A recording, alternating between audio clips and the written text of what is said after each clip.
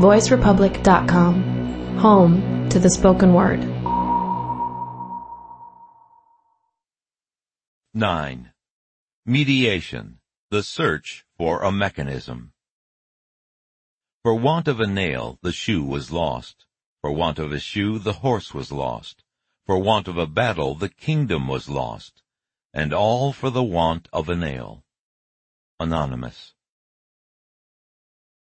In ordinary language, the question, why, has at least two versions. The first is straightforward. You can see an effect, and you want to know the cause.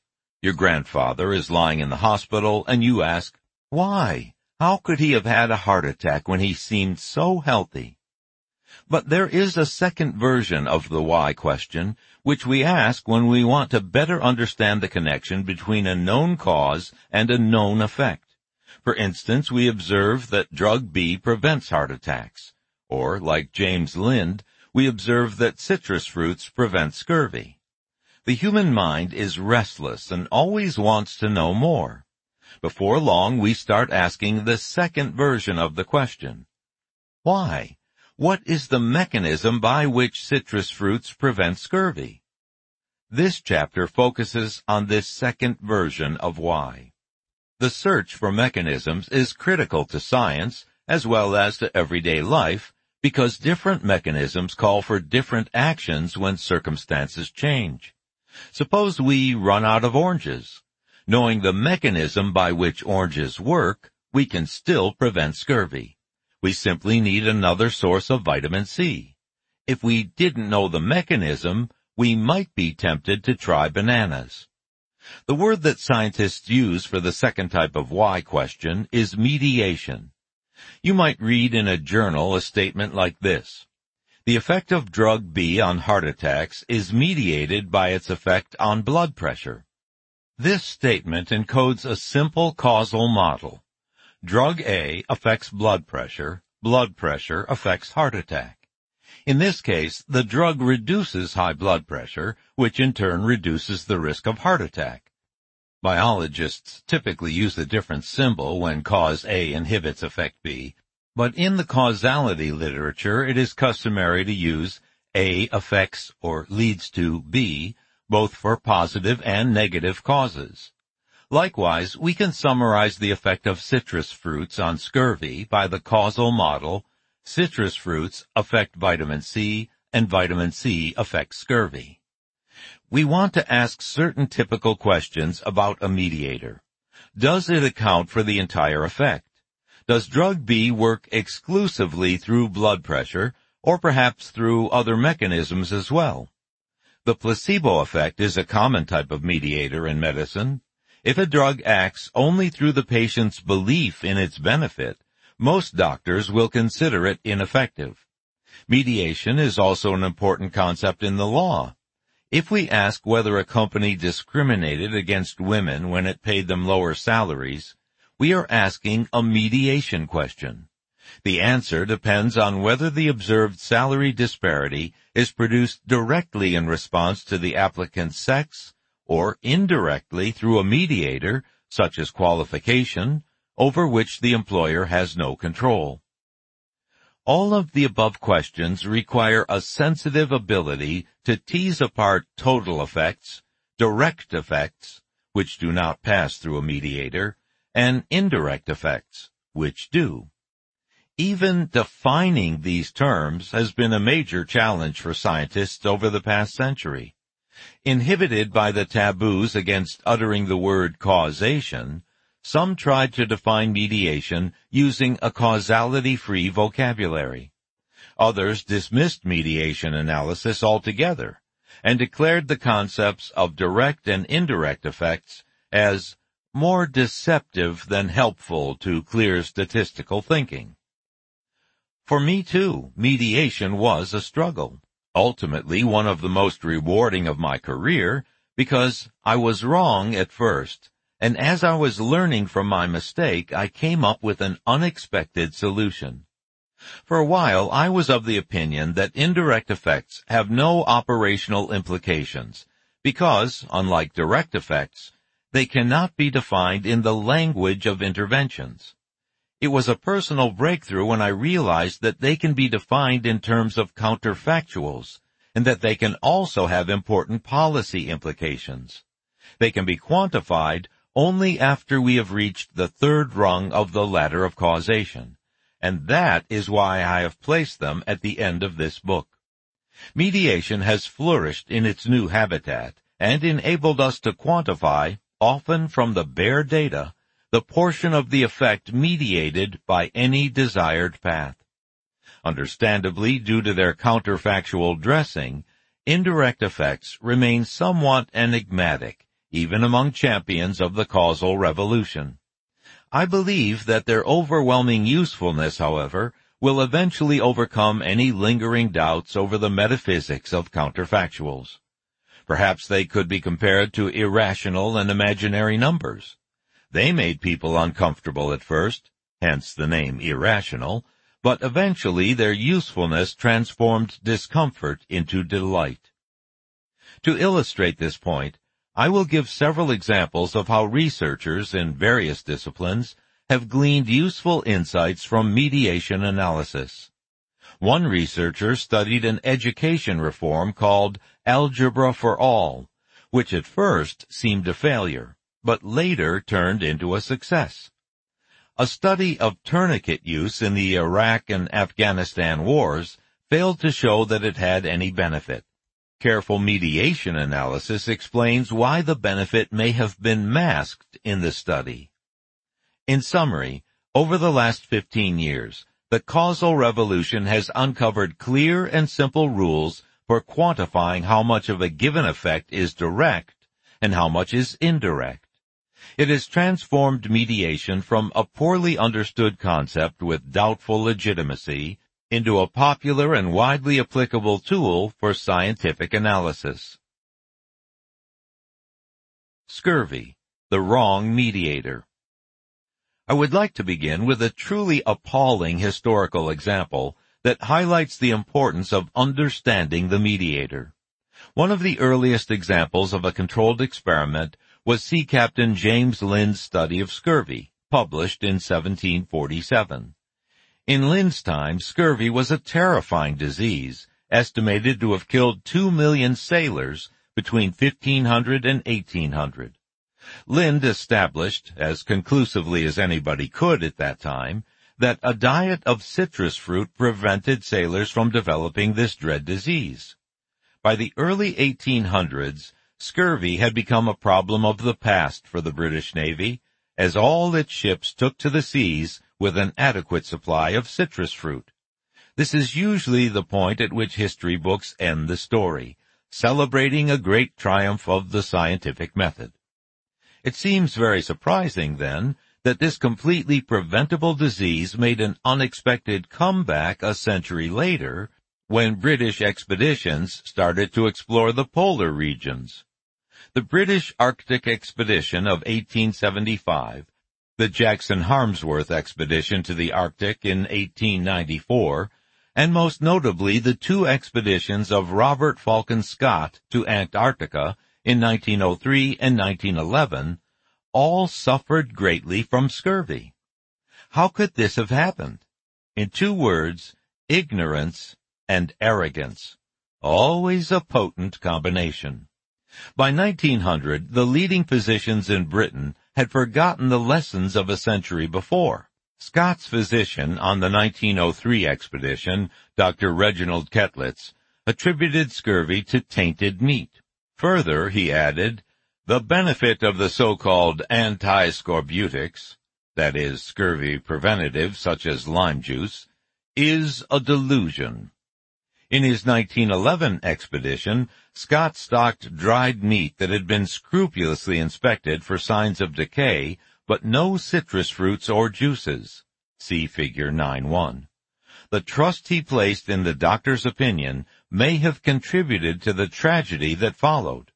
All of the 5 men who made it to the South Pole died, 2 of an unspecified illness that was most likely scurvy. One team member turned back before the pole and made it back alive, but with a severe case of scurvy. With hindsight, Kettlitz's advice borders on criminal malpractice. How could the lesson of James Lind been so thoroughly forgotten, or worse, dismissed, a century later?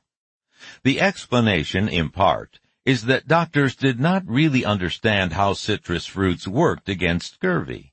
In other words, they did not know the mediator. From Lind's day onward, it had always been believed, but never proved, that citrus fruits prevented scurvy as a result of their acidity. In other words, doctors understood the process to be governed by the following causal diagram. Citrus fruits affect acidity, and acidity affects scurvy. From this point of view, any acid would work, even Coca-Cola would work, although it had not yet been invented. At first, sailors used Spanish lemons. Then, for economic reasons, they substituted West Indian limes, which were as acidic as the Spanish lemons, but contained only a quarter of the vitamin C. To make things worse, they started purifying the lime juice by cooking it, which may have broken down whatever vitamin C it still contained. In other words, they were disabling the mediator. When the sailors on the 1875 Arctic expedition fell ill with scurvy, despite taking lime juice, the medical community was thrown into utter confusion. Those sailors who had eaten freshly killed meat did not get scurvy, while those who had eaten tinned meat did. Ketlitz and others blamed improperly preserved meat as the culprit. Sir Almroth Wright concocted a theory that bacteria in the supposedly tainted meat caused ptomaine poisoning, which then led to scurvy. Meanwhile, the theory that citrus fruits could prevent scurvy was consigned to the dustbin. The situation was not straightened out until the true mediator was discovered. In 1912, a Polish biochemist named Casimir Funk proposed the existence of micronutrients that he called vitamins. By 1930, Albert Szent-Györgyi had isolated the particular nutrient that prevented scurvy. It was not any old acid, but one acid in particular, now known as vitamin C or ascorbic acid, a nod to its anti-scorbutic past. Szent-Györgyi received the Nobel Prize for his discovery in 1937. Thanks to Szent-Györgyi, we now know the actual causal path. Citrus fruits affect vitamin C, and vitamin C affects scurvy. I think that it is fair to predict that scientists will never forget this causal path again, and I think the reader will agree that mediation analysis is more than an abstract mathematical exercise. Nature versus Nurture, the Tragedy of Barbara Burks. To the best of my knowledge, the first person to explicitly represent a mediator with a diagram was a Stanford graduate student named Barbara Burks in 1926. This very little-known pioneer in women's science is one of the true heroes of this book. There's reason to believe that she actually invented path diagrams independently of Sewall Wright. And in regard to mediation, she was ahead of Wright, and decades ahead of her time. Burke's main research interest, throughout her unfortunately brief career, was the role of nature versus nurture in determining human intelligence. Her advisor at Stanford was Lewis Terman, a psychologist famous for developing the Stanford-Binet IQ test, and a firm believer that intelligence was inherited, not acquired. Bear in mind that this was the heyday of the eugenics movement, now discredited, but at that time legitimized by the active research of people like Francis Galton, Carl Pearson, and Terman. The nature versus nurture debate is, of course, a very old one that continued long after Burke's. Her unique contribution was to boil it down to a causal diagram, see Figure 9.2, which she used to ask and answer the query, how much of the causal effect is due to the direct path parental intelligence leads to child's intelligence, nature, and how much is due to the indirect path parental intelligence leads to social status leads to child's intelligence, nurture. In this diagram, Burks has used some double-headed arrows, either to represent mutual causation or simply out of uncertainty about the direction of causation. For simplicity, we are going to assume that the main effect of both arrows goes from left to right, which makes social status a mediator, so that the parent's intelligence elevates their social standing, and this in turn gives the child a better opportunity to develop his or her intelligence. The variable X represents other unmeasured remote causes. In her dissertation, Burks collected data from extensive home visits to 204 families with foster children, who would presumably get only the benefits of nurture and none of the benefits of nature from their foster parents. See Figure 9.3. She gave IQ tests to all of them and to a control group of 105 families without foster children. In addition, she gave them questionnaires that she used to grade various aspects of the child's social environment. Using her data and path analysis, she computed the direct effect of parental IQ on children's IQ and found that only 35%, or about 1/3 of IQ variation, is inherited. In other words, parents with an IQ 15 points above average would typically have children 5 points above average. As a disciple of Terman, Burks must have been disappointed to see such a small effect. In fact, her estimates have held up quite well over time. So she questioned the then accepted method of analysis, which was to control for social status. The true measure of contribution of a cause to an effect is mutilated, she wrote. If we have rendered constant variables which may in part or in whole be caused by either of the two factors whose true relationship is to be measured, or by still other unmeasured remote causes which also affect either of the two isolated factors. In other words, if you are interested in the total effect of parental intelligence on child's intelligence, you should not adjust for, render constant, any variable on the pathway between them. But Burks didn't stop there.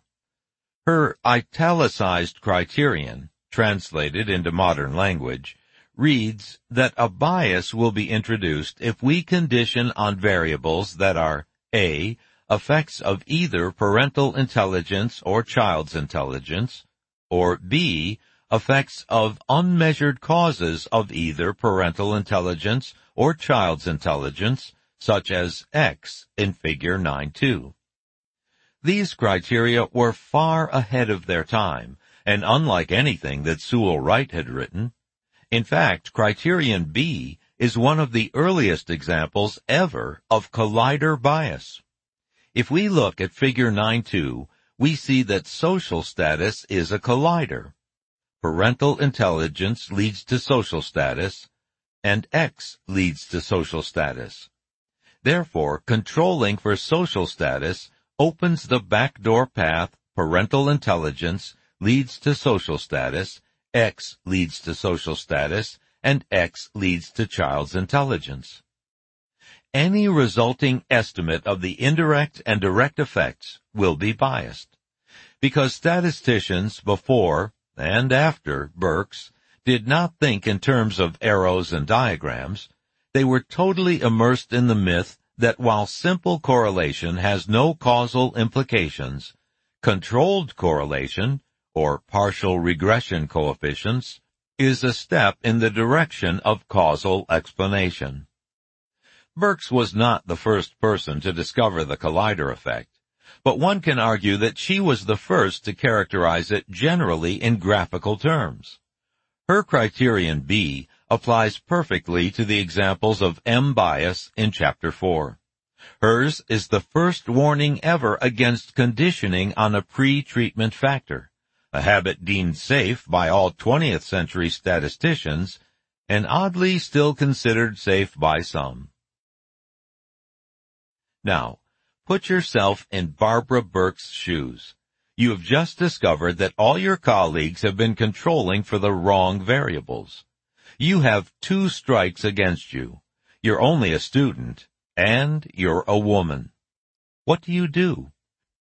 Do you put your head down, pretend to accept the conventional wisdom, and communicate with your colleagues in their inadequate vocabulary?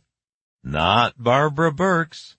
She titled her first published paper, On the Inadequacy of the Partial and Multiple Correlation Technique, and started it out by saying, logical considerations lead to the conclusion that the techniques of partial and multiple correlation are fraught with dangers that seriously restrict their applicability. Fighting words from someone who doesn't have a PhD yet. As Terman wrote, her ability was somewhat tempered by her tendency to rub people the wrong way. I think the trouble lay partly in the fact that she was more aggressive in standing up for her own ideas than many teachers and male graduate students liked. Evidently, Burke's was ahead of her time in more ways than one. Burke's may actually have invented path diagrams independently of Sewall Wright, who preceded her only by 6 years. We can say for sure that she didn't learn them in any class. Figure 9.2 is the first appearance of a path diagram outside Sewall Wright's work and the first ever in the social or behavioral sciences. True, she credits Wright at the very end of her 1926 paper, but she does so in a manner that looks like a last-minute addition. I have a hunch that she found out about Wright's diagrams only after she had drawn her own, possibly after being tipped off by Terman or an astute reviewer. It is fascinating to wonder what Burke's might have become had she not been a victim of her times. After obtaining her doctorate, she never managed to get a job as a professor at a university, for which she was certainly qualified. She had to make do with less secure research positions, for example at the Carnegie Institution. In 1942 she got engaged, which one might have expected to mark an upturn in her fortunes. Instead, she went into a deep depression. I am convinced that whether right or not, she was sure some sinister change was going on in her brain, from which she could never recover. Her mother, Frances Burks, wrote to Terman, "So, in tenderest love to us all, she chose to spare us the grief of sharing with her the spectacle of such a tragic decline." On May 25, 1943, at age 40, she jumped to her death from the George Washington Bridge in New York. But ideas have a way of surviving tragedies. When sociologists Hubert Blaylock and Otis Duncan resuscitated path analysis in the 1960s, Burke's paper served as the source of their inspiration. Duncan explained that one of his mentors, William Fielding Ogburn, had briefly mentioned path coefficients in his 1946 lecture on partial correlations. Ogburn had a report of a brief paper by Wright, the one that dealt with Burke's material, and I acquired this reprint, Duncan said. So, there we have it. Burke's 1926 paper got Wright interested in the inappropriate use of partial correlations. Wright's response found its way into Ogburn's lecture 20 years later, and implanted itself into Duncan's mind. 20 years after that, when Duncan read Blaylock's work on path diagrams, it called back this half-forgotten memory from his student years. It's truly amazing to see how this fragile butterfly of an idea fluttered almost unnoticed through 2 generations before re-emerging triumphantly into the light. In Search of a Language. The Berkeley Admissions Paradox. Despite Burke's early work, half a century later, statisticians were struggling even to express the idea of, let alone estimate, direct and indirect effects. A case in point is a well-known paradox related to Simpson's paradox, but with a twist. In 1973, Eugene Hamel, an associate dean at the University of California, noticed a worrisome trend in the university's admission rates for men and women. His data showed that 44% of the men who applied to graduate school at Berkeley had been accepted, compared to only 35% of the women. Gender discrimination was coming to wide public attention, and Hamill didn't want to wait for someone else to start asking questions. He decided to investigate the reasons for the disparity. Graduate admissions decisions, at Berkeley as at other universities, are made by individual departments rather than by the university as a whole. So it made sense to look at the admissions data department by department to isolate the culprit. But when he did so, Hamill discovered an amazing fact. Department after department, the admissions decisions were consistently more favorable to women than to men. How could this be? At this point, Hamill did something smart. He called a statistician. Peter Bickel, when asked to look at the data, immediately recognized a form of Simpson's paradox. As we saw in Chapter 6, Simpson's paradox refers to a trend that seems to go in one direction in each layer of a population. Women are accepted at a higher rate in each department, but in the opposite direction for the whole population. Men are accepted at a higher rate in the university as a whole.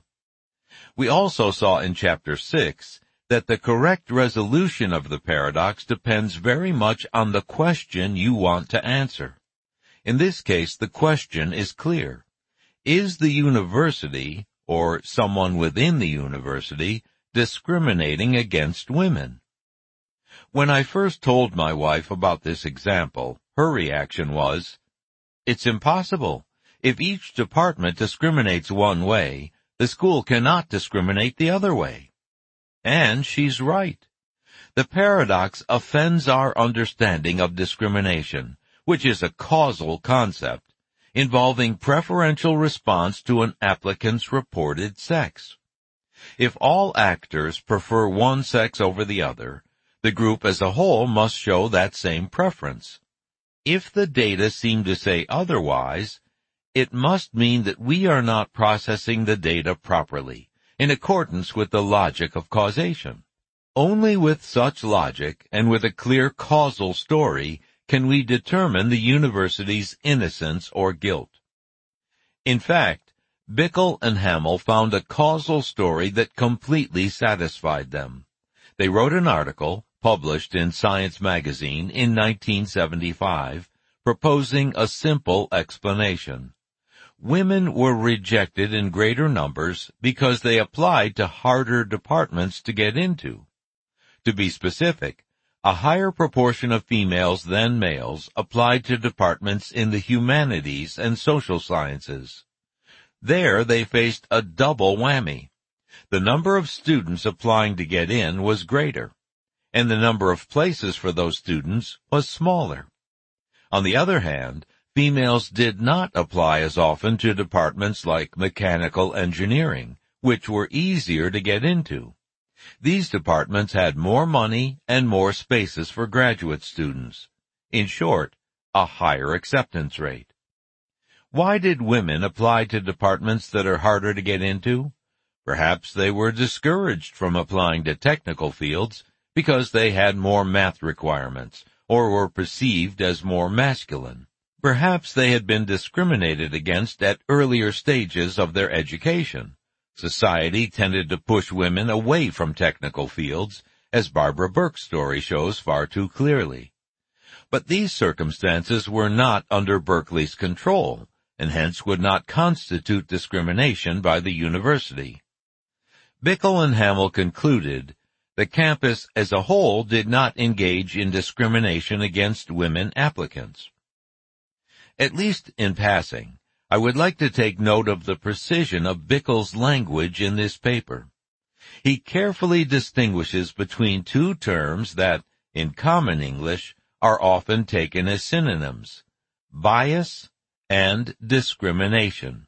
He defines bias as a pattern of association between a particular decision and a particular sex of applicant. Note the words pattern and association. They tell us that bias is a phenomenon on rung one of the ladder of causation. On the other hand, he defines discrimination as the exercise of decision influenced by the sex of the applicant when that is immaterial to the qualifications for entry. Words like exercise of decision, influence, and immaterial are redolent of causation, even if Bickle could not bring himself to utter that word in 1975. Discrimination, unlike bias, belongs on rung 2 or 3 of the ladder of causation. In his analysis, Bickle felt that the data should be stratified by department because the departments were the decision-making units. Was this the right call? To answer that question, we start by drawing a causal diagram, figure 9.4. It is also very illuminating to look at the definition of discrimination in U.S. case law. It uses counterfactual terminology, a clear signal that we have climbed to level 3 of the ladder of causation. In Carson versus Bethlehem Steel Corporation, 1996, the Seventh Circuit Court wrote, "The central question in any employment discrimination case is whether the employer would have taken the same action had the employee been of a different race, age, sex, religion, national origin, etc., and everything else had been the same." This definition clearly expresses the idea that we should disable or freeze all causal pathways that lead from gender to admission through any other variable. For example, qualification, choice of department, etc. In other words, discrimination equals the direct effect of gender on the admission outcome. We have seen before that conditioning on a mediator is incorrect if we want to estimate the total effect of one variable on another. But in a case of discrimination, according to the court, it is not the total effect, but the direct effect that matters. Thus, Bickle and Hamill are vindicated. Under the assumptions shown in figure 9.4, they were right to partition the data by departments, and their result provides a valid estimate of the direct effect of gender on outcome. They succeeded even though the language of direct and indirect effects was not available to Bickle in 1973. However, the most interesting part of this story is not the original paper that Bickle and Hamill wrote, but the discussion that followed it. After their paper was published, William Kruskal of the University of Chicago wrote a letter to Bickle arguing that their explanation did not really exonerate Berkeley. In fact, Kruskal queried whether any purely observational study, as opposed to a randomized experiment, say, using fake application forms, could ever do so. To me, their exchange of letters is fascinating. It is not very often that we can witness two great minds struggling with a concept, causation, for which they lacked an adequate vocabulary. Bickle would later go on to earn a MacArthur Foundation Genius Grant in 1984. But in 1975 he was at the beginning of his career, and it must have been both an honor and a challenge for him to match wits with Kruskal, a giant of the American statistics community. In his letter to Bickle, Kruskal pointed out that the relation between department and outcome could have an unmeasured confounder, such as state of residence. He worked out a numerical example for a hypothetical university with two sex-discriminating departments that produce exactly the same data as in Bickle's example. He did this by assuming that both departments accept all in-state males and out-of-state females and reject all out-of-state males and in-state females, and that this is their only decision criterion. Clearly, this admissions policy is a blatant textbook example of discrimination. But because the total numbers of applicants of each gender accepted and rejected were exactly the same as in Bickle's example, Bickle would have to conclude that there was no discrimination. According to Kruskal, The departments appear innocent because Bickle has controlled for only one variable instead of two. Kruskal put his finger exactly on the weak spot in Bickle's paper, the lack of a clearly justified criterion for determining which variables to control for. Kruskal did not offer a solution, and in fact his letter despairs of ever finding one. Unlike Kruskal, we can draw a diagram and see exactly what the problem is. Figure 9.5 shows the causal diagram representing Kruskal's counterexample. Does it look slightly familiar? It should. It is exactly the same diagram that Barbara Burks drew in 1926, but with different variables. One is tempted to say, great minds think alike, but perhaps it would be more appropriate to say that great problems attract great minds. Kruskal argued that the analysis in this situation should control for both the department and the state of residence, and a look at Figure 9.5 explains why this is so. To disable all but the direct path, we need to stratify by department. This closes the indirect path, gender affects department and department affects outcome, but in so doing we open the spurious path, gender affects department, state of residence affects department, and state of residence affects outcome, because of the collider at department. If we control for state of residence as well, we close this path, and therefore any correlation remaining must be due to the discriminatory direct path, gender affects outcome. Lacking diagrams, Kruskal had to convince Bickle with numbers, and in fact his numbers showed the same thing. If we do not adjust for any variables, then females have a lower admission rate. If we adjust for department, then females appear to have a higher admission rate. If we adjust for both department and state of residence, then once again the numbers show a lower admission rate for females. From arguments like this, you can see why the concept of mediation aroused, and still arouses, such suspicions. It seems unstable and hard to pin down. First, the admission rates are biased against women, then against men, then against women. In his reply to Kruskal, Bickle continued to maintain that conditioning on a decision-making unit, department, is somehow different from conditioning on a criterion for a decision, state of residence. But he did not sound at all confident about it. He asks plaintively, I see a non-statistical question here. What do we mean by bias? Why does the bias sign change depending on the way we measure it? In fact, he had the right idea when he distinguished between bias and discrimination.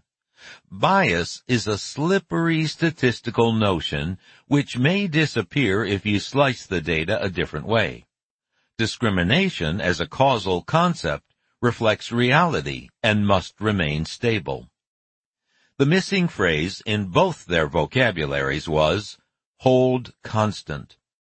To disable the indirect path from gender to outcome, we must hold constant the variable department and then tweak the variable gender.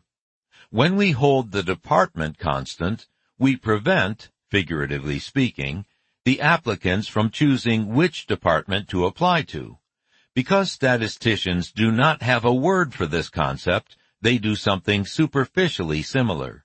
They condition on department. That was exactly what Bickle had done.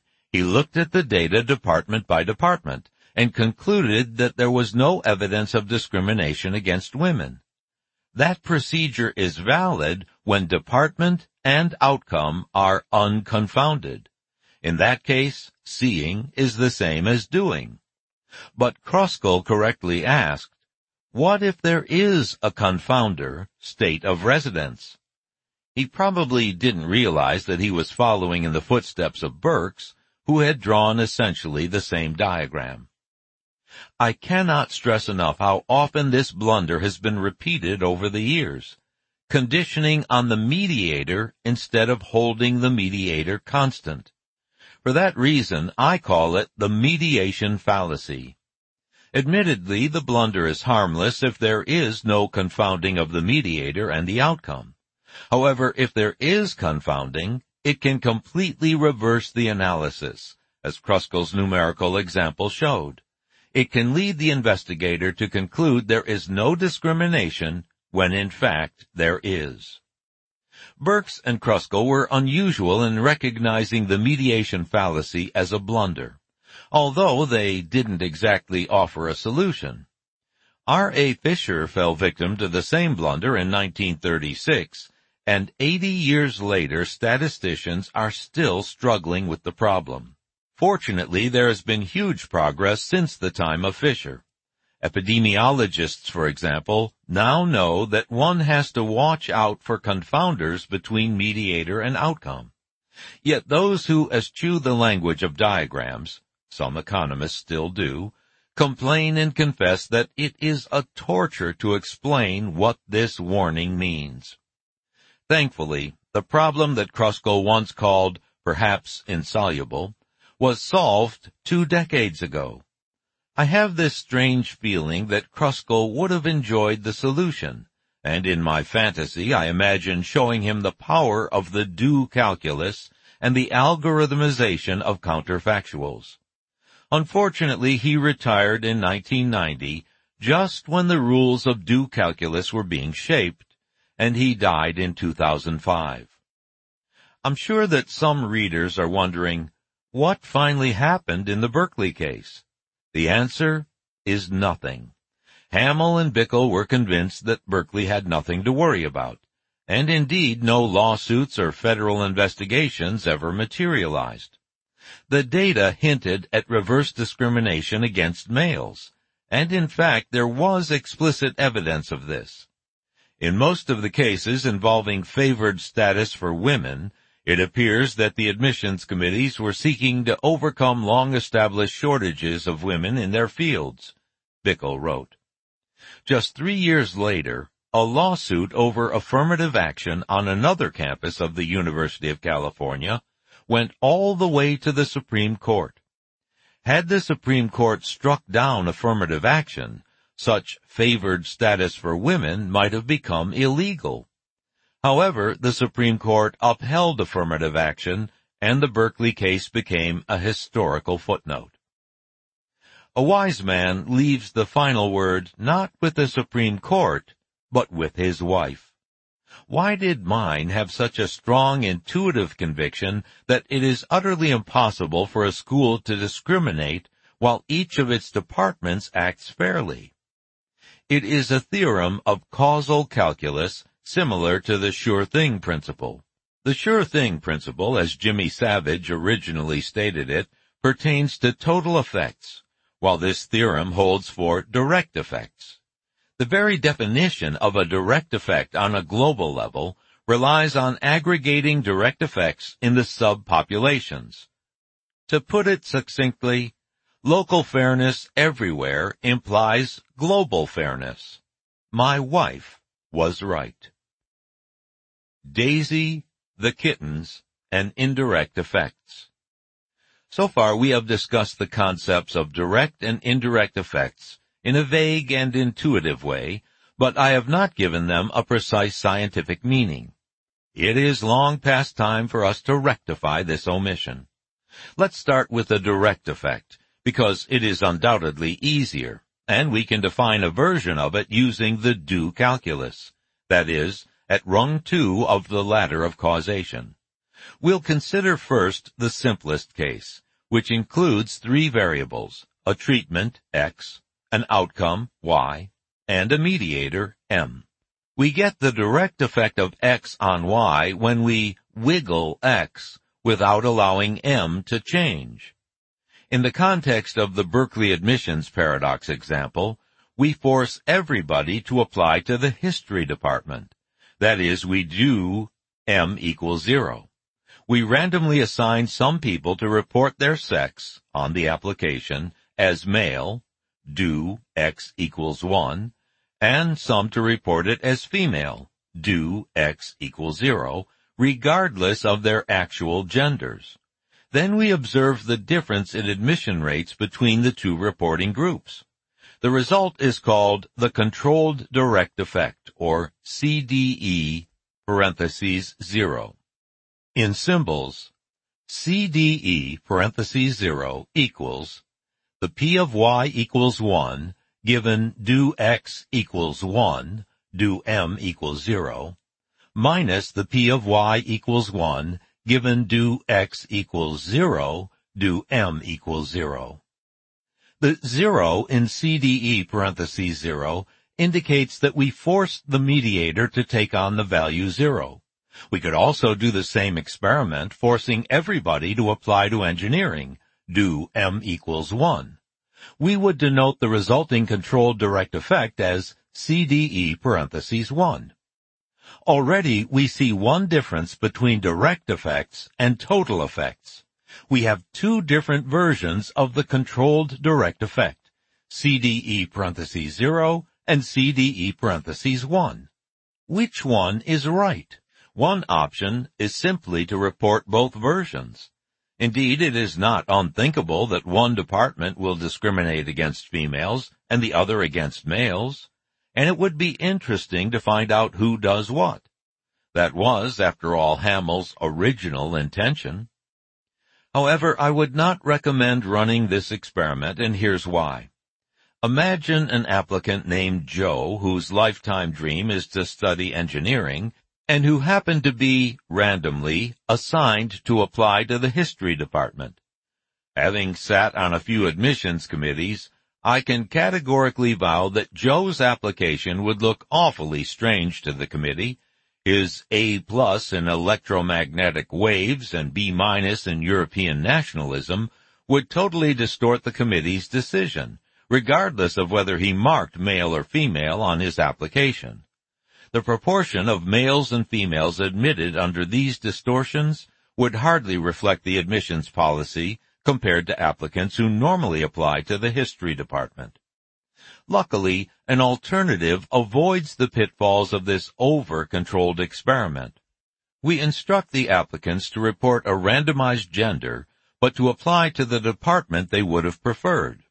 We call this the natural direct effect, NDE, because every applicant ends up in a department of his or her choice. The would have phrasing is a clue that NDE's formal definition requires counterfactuals. For readers who enjoy mathematics, here is the definition expressed as a formula. NDE equals the P of y sub m equals m sub 0 equals 1, given do x equals 1, minus the P of y sub m equals m sub 0 equals 1, given do x equals 0. The interesting term is the first, which stands for the probability that a female student selecting a department of her choice, m equals m sub 0, would be admitted if she faked her sex to read male, do x equals 1. Here, the choice of department is governed by the actual sex, while admission is decided by the reported fake sex. Since the former cannot be mandated, we cannot translate this term to one involving do operators. We need to invoke the counterfactual subscript. Now you know how we define the controlled direct effect and the natural direct effect. But how do we compute them? The task is simple for the controlled direct effect because it can be expressed as a do expression. We need only use the laws of do calculus to reduce the do expressions to C expressions, that is, conditional probabilities which can be estimated from observational data. The natural direct effect poses a greater challenge, though, because it cannot be defined in a do expression. It requires the language of counterfactuals, and hence it cannot be estimated using the do calculus. It was one of the greatest thrills in my life when I managed to strip the formula for the NDE from all of its counterfactual subscripts. The result, called the mediation formula, makes the NDE a truly practical tool because we can estimate it from observational data. Indirect effects, unlike direct effects, have no controlled version because there's no way to disable the direct path by holding some variable constant. But they do have a natural version, the natural indirect effect, NIE, which is defined, like NDE, using counterfactuals. To motivate the definition, I will consider a somewhat playful example that my co-author suggested. My co-author and his wife adopted a dog named Daisy, a rambunctious poodle and chihuahua mix with a mind of her own. Daisy was not as easy to house train as their previous dog, and after several weeks she was still having occasional accidents inside the house. But then something very odd happened. Dana and his wife brought home 3 foster kittens from the animal shelter, and the accidents stopped. The foster kittens remained with them for 3 weeks, and Daisy did not break her training a single time during that period. Was it just coincidence, or had the kittens somehow inspired Daisy to civilized behavior? Dana's wife suggested that the kittens might have given Daisy a sense of belonging to a pack, and she would not want to mess up the area where the pack lived. This theory was reinforced when, a few days after the kittens went back to the shelter, Daisy started urinating in the house again, as if she had never heard of good manners. But then it occurred to Dana that something else had changed when the kittens arrived and departed. While the kittens had been there, Daisy had to be either separated from them or carefully supervised. So she spent long periods in her crate, or being closely watched by a human, even leashed to a human. Both interventions, crating and leashing, also happen to be recognized methods for housebreaking. When the kittens left, the Mackenzies stopped the intensive supervision, and the uncouth behavior returned. Dana hypothesized that the effect of the kittens was not direct, as in the pack theory, but indirect, mediated by crating and supervision. Figure 9.6 shows a causal graph. At this point, Dana and his wife tried an experiment. They treated Daisy as they would have with kittens around, keeping her in a crate and supervising her carefully outside the crate. If the accident stopped, they could reasonably conclude that the mediator was responsible.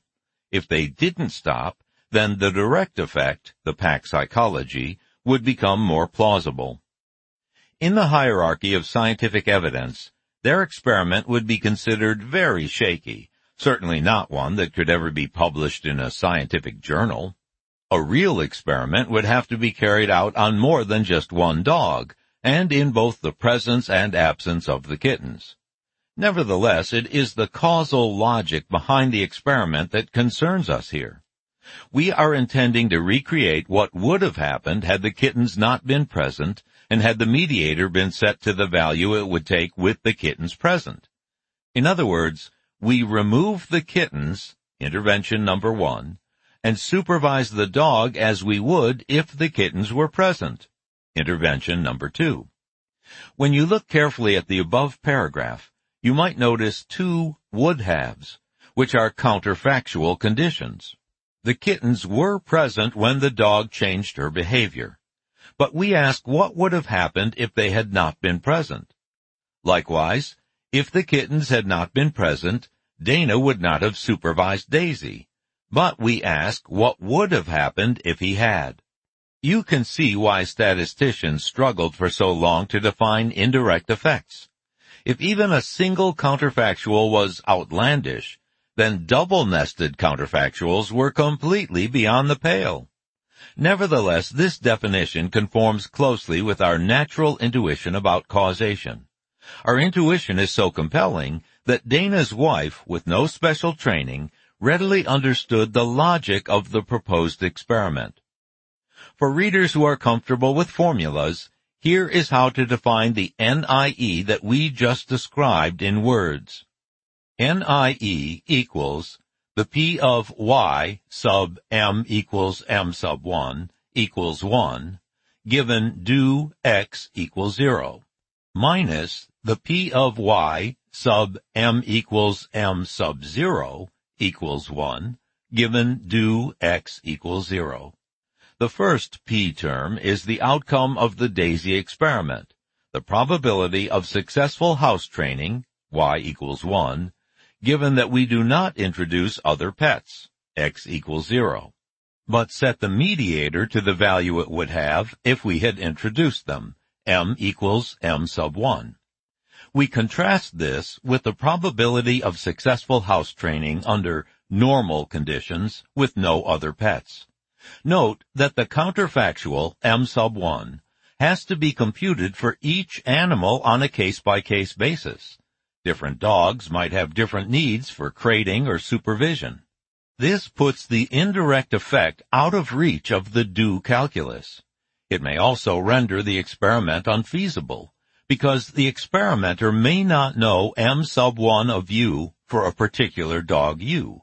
Nevertheless, assuming there is no confounding between m and y, the natural indirect effect can still be computed. It is possible to remove all the counterfactuals from the NIE and arrive at a mediation formula for it, like the one for NDE. This quantity, which requires information from the third rung of the ladder of causation, can nevertheless be reduced to an expression that can be computed with rung 1 data. Such a reduction is only possible because we have made an assumption of no confounding, which, owing to the deterministic nature of the equations in a structural causal model, is on rung 3. To finish Daisy's story, the experiment was inconclusive. It's questionable whether Dana and his wife monitored Daisy as carefully as they would have if they had been keeping her away from kittens. So it's not clear that m was truly set to m sub 1. With patience and time, it took several months, Daisy eventually learned to do her business outside.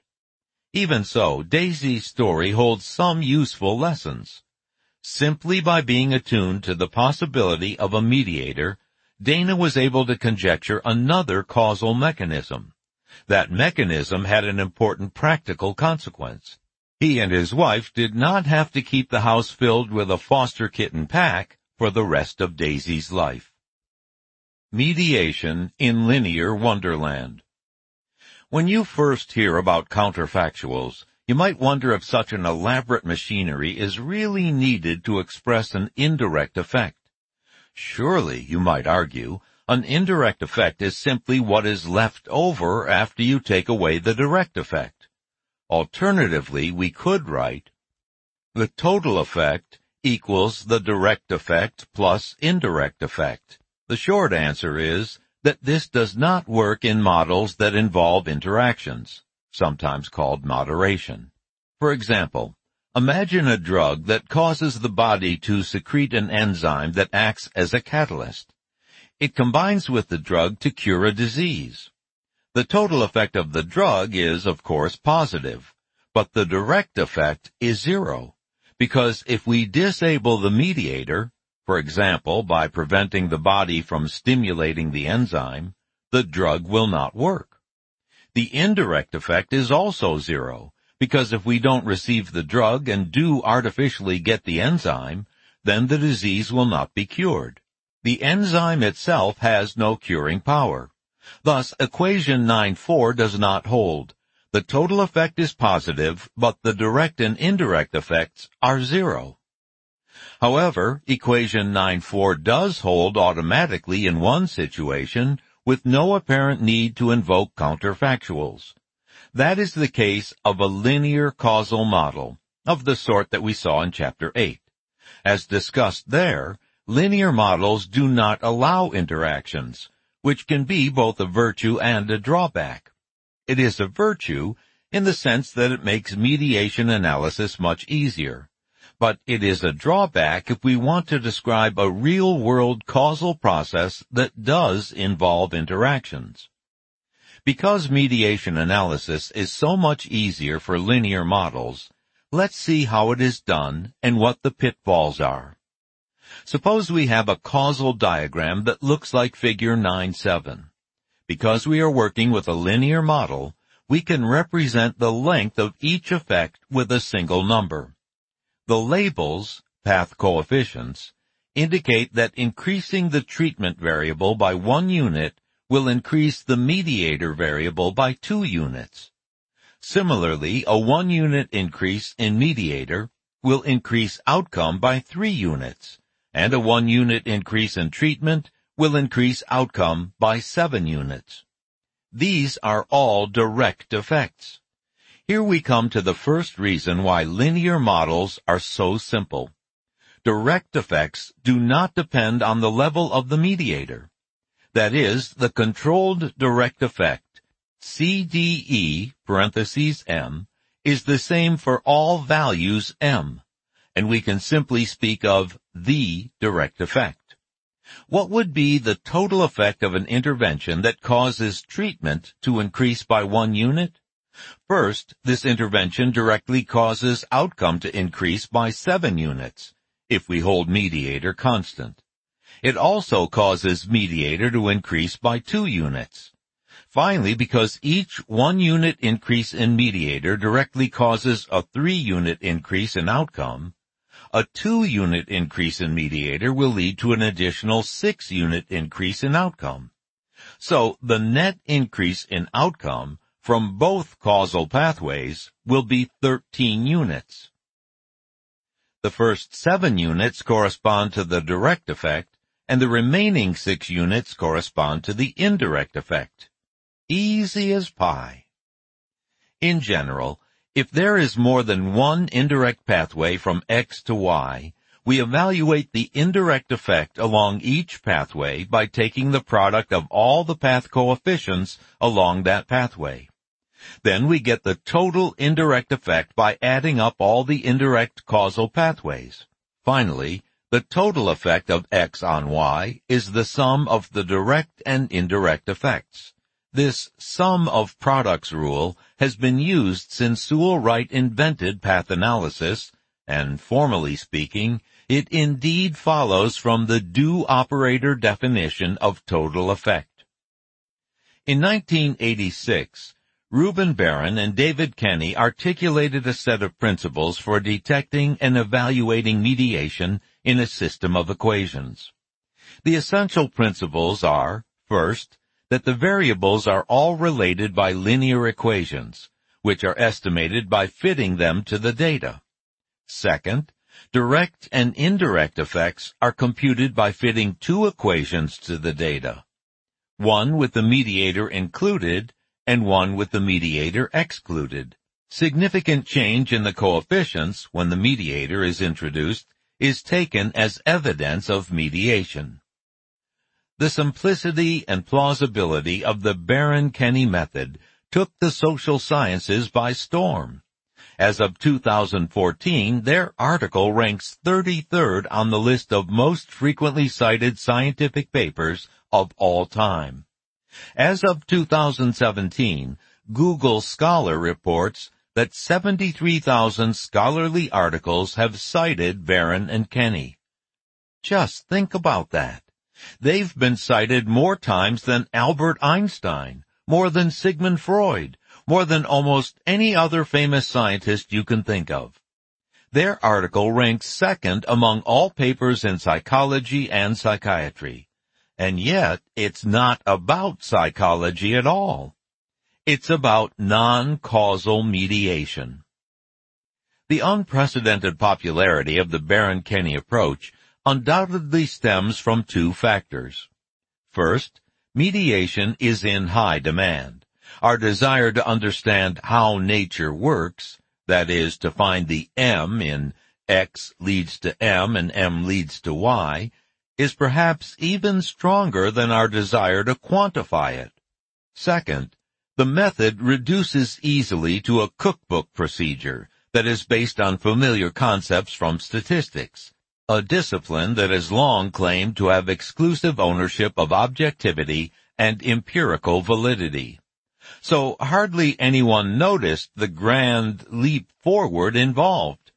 The fact that a causal quantity, mediation, was defined and assessed by purely statistical means. However, cracks in this regression-based edifice began to appear in the early 2000s, when practitioners tried to generalize the sum of products rule to nonlinear systems. That rule involves two assumptions. Effects along distinct paths are additive, and path coefficients along one path multiply. And both of them lead to wrong answers in nonlinear models, as we will see below. It has taken a long time, but the practitioners of mediation analysis have finally woken up. In 2001, my late friend and colleague Rod MacDonald wrote, "I think the best way to discuss the question of detecting or showing moderation or mediation in a regression is to set aside the entire literature on these topics and start from scratch." The latest literature on mediation seems to heed MacDonald's advice. Counterfactual and graphical methods are pursued much more actively than the regression approach. And in 2014, the father of the Baron-Kenny approach, David Kenny, posted a new section on his website called Causal Mediation Analysis. Though I would not call him a convert yet, Kenny clearly recognizes that times are changing and that mediation analysis is entering a new era. For now, let's look at one very simple example of how our expectations go wrong when we leave linear wonderland. Consider figure 9.8, a slight modification of figure 9.7, where a job applicant will decide to take a job if and only if the salary offered exceeds a certain threshold value, in our case, 10. The salary offer is determined, as shown in the diagram, by 7 times education plus 3 times skill. Note that the functions determining skill and salary are still assumed to be linear, but the relationship of salary to outcome is nonlinear because it has a threshold effect. Let us compute for this model the total, direct, and indirect effects associated with increasing education by 1 unit. The total effect is clearly equal to 1 because as education shifts from 0 to 1, salary goes from 0 to 7 times 1 plus 3 times 2 equals 13, which is above the threshold of 10, making outcome switch from 0 to 1. Remember that the natural indirect effect is the expected change in the outcome, given that we make no change to education, but set skill at the level it would take if we had increased education by 1. It's easy to see that in this case, salary goes from 0 to 2 times 3 equals 6. This is below the threshold of 10, so the applicant will turn the offer down. Thus, NIE equals 0. Now, what about the direct effect? As mentioned before, we have the problem of figuring out what value to hold the mediator at. If we hold skill at the level it had before we changed education, then salary will increase from 0 to 7, making outcome equals 0. Thus, CDE, parentheses 0, equals 0. On the other hand, if we hold skill at the level it attains after the change in education, namely 2, salary will increase from 6 to 13.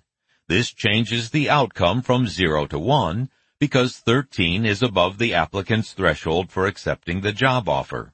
So, CDE, parentheses 2, equals 1.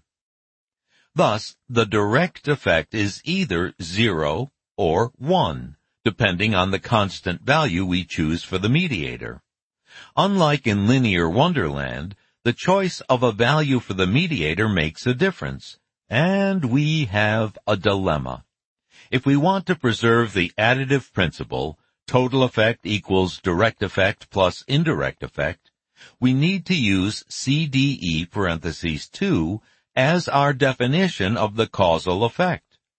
But this seems arbitrary and even somewhat unnatural. If we are contemplating a change in education and we want to know its direct effect, we would most likely want to keep skill at the level it already has.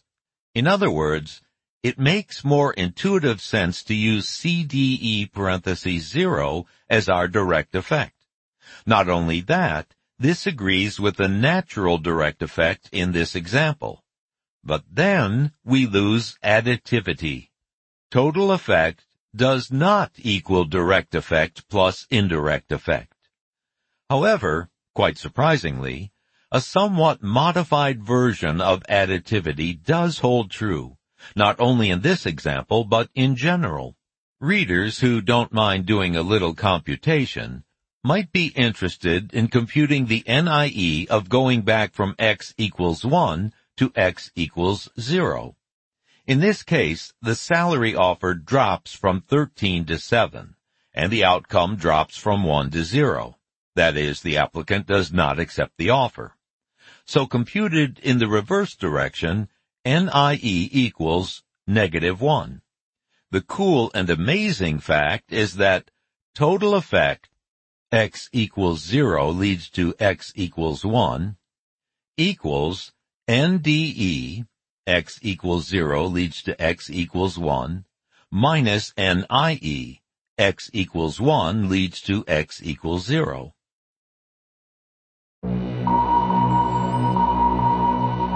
VoiceRepublic.com, home to the spoken word.